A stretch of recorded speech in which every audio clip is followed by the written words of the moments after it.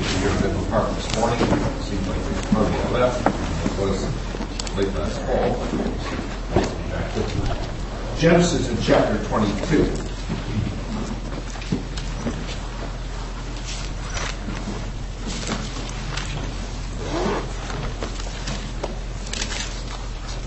And verse 1, Genesis 22 and verse 1. And it came to pass after these things, and that would be these things of Abraham's life, earlier testament that God had tempted and tried Abraham and said unto him, Abraham and said, Behold, and he said unto Abraham, and said, Behold, here am I.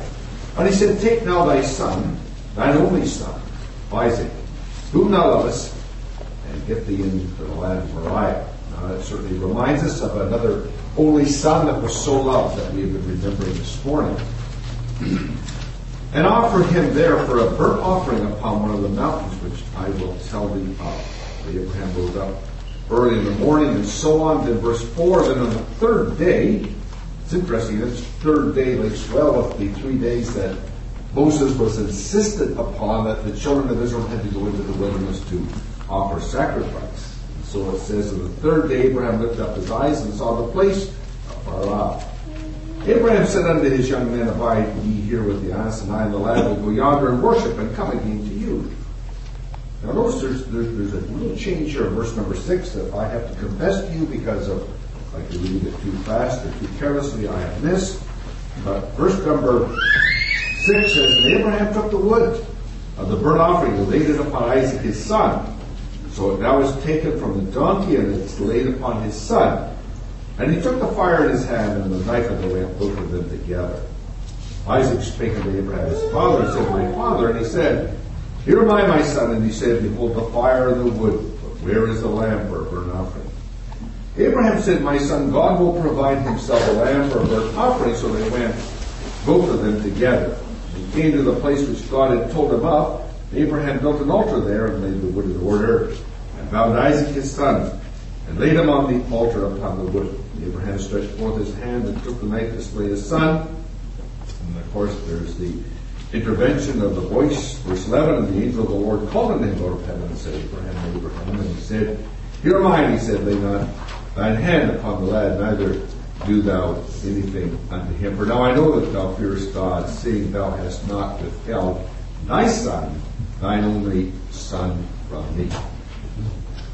Very interesting to notice that the way through that God had through getting through to Abraham was through what he loved.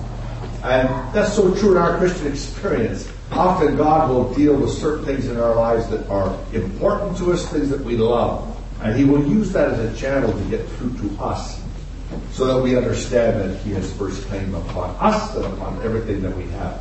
That's why he refers to him as thy son, thine only son whom thou lovest.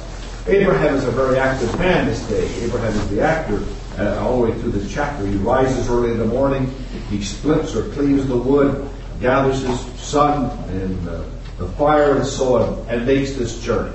As they start off, Abraham takes with him something that he's not commanded to take, and I don't think it was really forbidden, but he takes 2 servants. And as well as that, they will take this donkey and they will proceed to the place of sacrifice. It's interesting that it is not until the third day that he sees the place. In other words, he has made direction, he has made motion, he has made movement. But not until the third day does he really see the place. In other words, he couldn't see it from where he was on day 1. He had to make that journey, and then he would see the place afar off. Sometimes people will say to us, I just don't see the way that you gather. I just don't see it. I mean, where I go, here's what we do, and I don't know how you see it. You know, the truth is, they've never been willing to take the 3 days journey. The 3 days journey, that was something that Moses was insistent to Pharaoh upon, that he would take the 3 days journey and sacrifice unto the Lord. Of course, if they could come back to Egypt, it would be 3 days out, 3 days back, and they'd have to sacrifice again. So really it was one life of sacrifice which Pharaoh wasn't interested in, and Moses knew God had in mind for his people. Now, just in a way of application, and maybe I'm seeing something here that you've seen for years, or something that you don't see at all, but it's interesting that there comes a point where now suddenly what this donkey is carrying, this wood, speaking of sin, is transferred. Okay? There comes a point where that little animal, that unclean animal, can only take that sin, being that wood, so far and it stops. And it must remain there. And it is taken and now it is transferred to who? To an only son.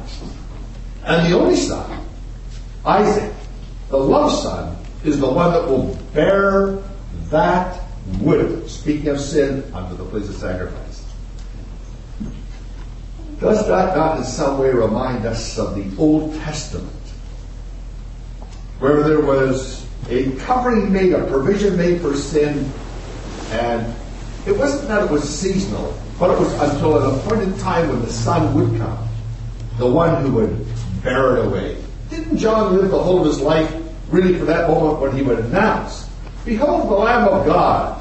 In other words, in contrast to all the lambs of the Old Testament, in contrast to all the sacrifices, behold, says John, the last of the prophets, the Lamb of God, which taketh away or beareth away the sin of the world. And so I see just a very faint picture here in Genesis chapter 22, often pointed out.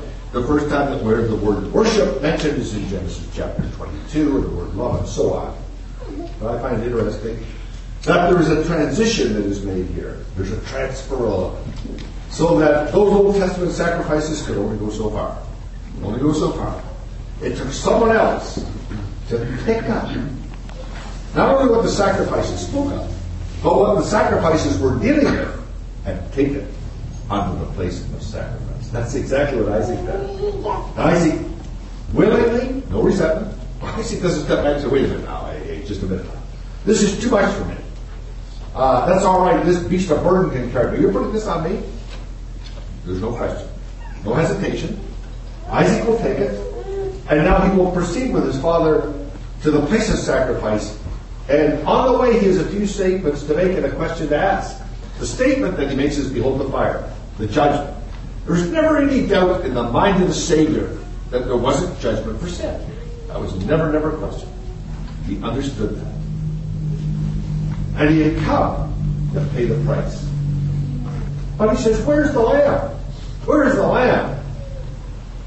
You know, if you're to hear from heaven, it would be just wait a minute.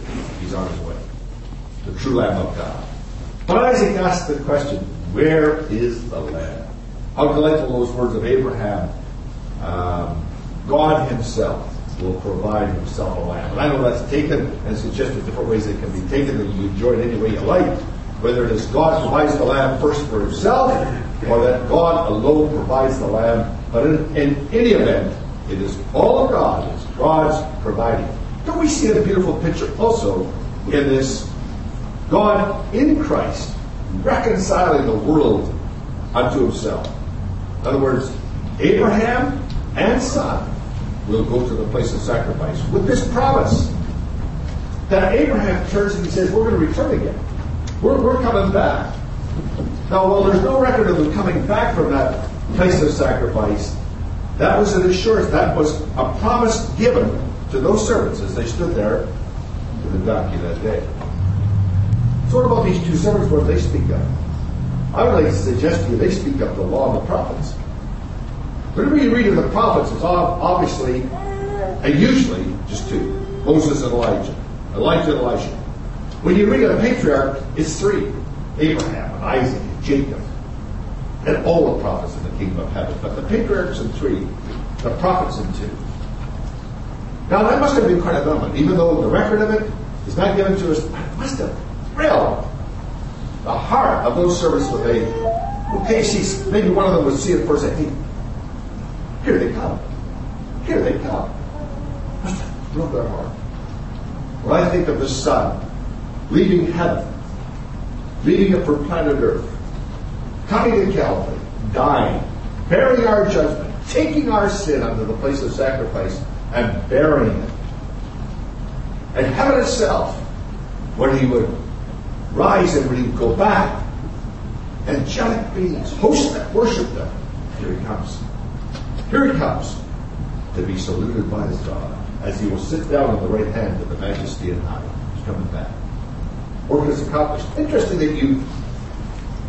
it's very gospel applicable. When I preach this in the gospel, I preach Isaac as being a type of a sinner. You could do that. And there are parts I know that you could tear it apart and say, well, Isaac fails as a type of Christ. And that's absolutely true. The picture breaks down, but all of the Old Testament pictures break down.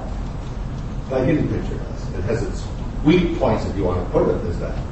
But it still is a beautiful picture of what happened at Calvary. With those dark hours, we just know they're dark hours in which God dealt with them. Now we can humanly, naturally relate to what happened prior to those dark hours.